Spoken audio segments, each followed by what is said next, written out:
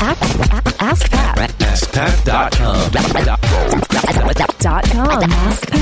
AskPat.com. What's up, everybody? Pat Flynn here, and welcome to episode 506 of Ask Pat. Thank you so much for joining me today. I am still under the weather, but that's okay. We're still plowing forward, and today we have a great question from Blanca, who has an awesome accent, by the way. But before we get to that, I do want to thank today's sponsor, which is ZipRecruiter.com. If you are a solopreneur, or even if you have a team already and you're looking to expand and you want to find the right candidates and people to fill in that position that you're trying to fill in your business, well, you got to check out ZipRecruiter, because they make it really easy to find amazing candidates that will be perfect to fill in those spots.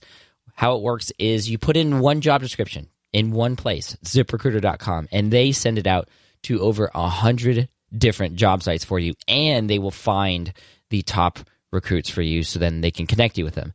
It's so cool, and it's free. Go ahead and check it out, ZipRecruiter.com/Pat. Again, it's ZipRecruiter.com/Pat. All right, here's today's question from Blanca. Hi, Pat. How are you? Thanks for the podcast. My name is Blanca. I do have a blog, but it's not really relevant for this particular question. What I'm about to ask, though, might be a bit of a weird question, but it is a subject I'm really interested in. And I think you'll have a lot more knowledge and a lot more resources to respond. So I'm going to go ahead. My question is, how much do you think a site that isn't huge can make? I know you share your income and it is around 100,000 per month, but how much other sites could be making? Is it a lot more than that? I found this site called Brit Plus Co, www.brit.co, and found out that she got an investment of 1.3 million and then 6.3 million sometime after that. My question is it really worth it? That much money and then having a team of 61 people, is it really worth it? I don't know what they need that much money to begin with in a blog or a site, and I don't think they could make that much to cover for all the salaries, not to mention to get back all those millions. And I wanted to know your thoughts. Thanks so much. Hey, Blanca, thank you so much for the question today. And you were right. It is definitely an interesting question. And I'm trying to make sense of it a little bit. And because there's two different components here. This is how much money could a site potentially earn, which is obviously a weighted question because it depends on a lot of things, who the target audience is, what products are available, all that sort of stuff. A lot has to do more. There's a lot more to it than just the site itself. There's the people behind it, the team behind it, and the value that it can provide.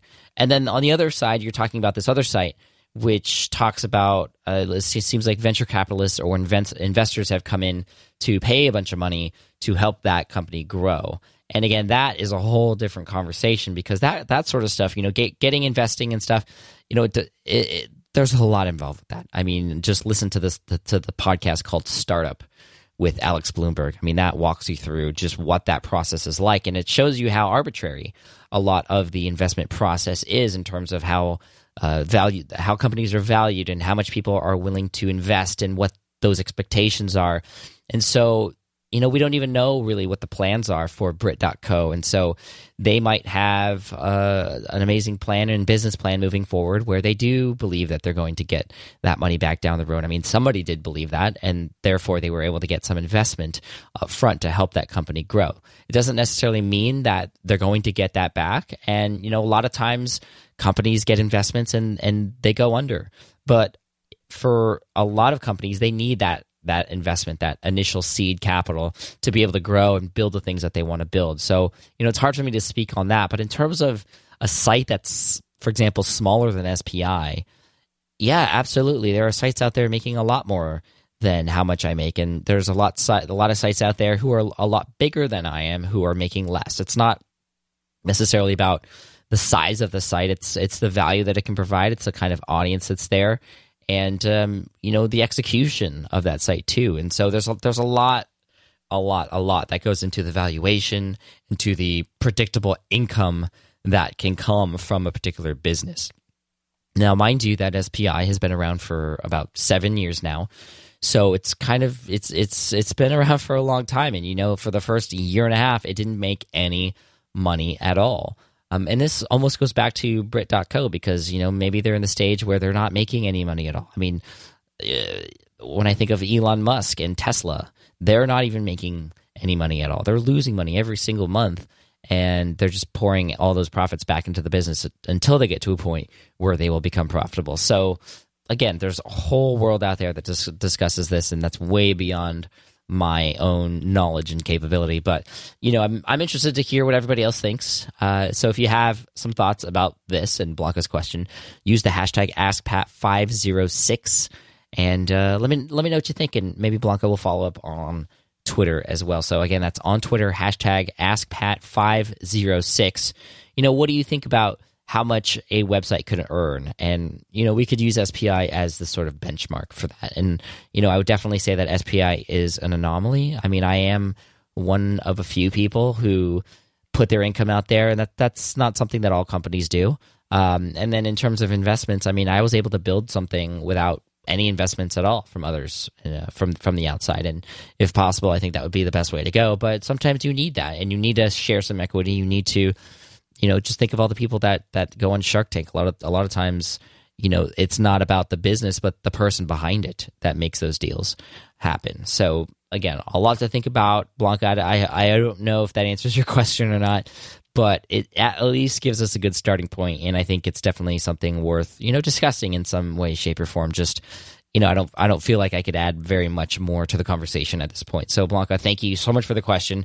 We're going to send you an Ask Pat t-shirt for having your question featured here on the show. And for anybody else out there who has a question you'd like potentially featured here on the show, just head on over to askpat.com. You can ask it right there on that page.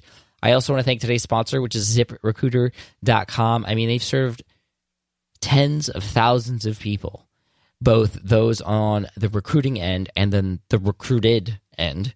And if you want to find people who are perfect for that next position you're trying to fill in your business, use ziprecruiter.com and make your life easier.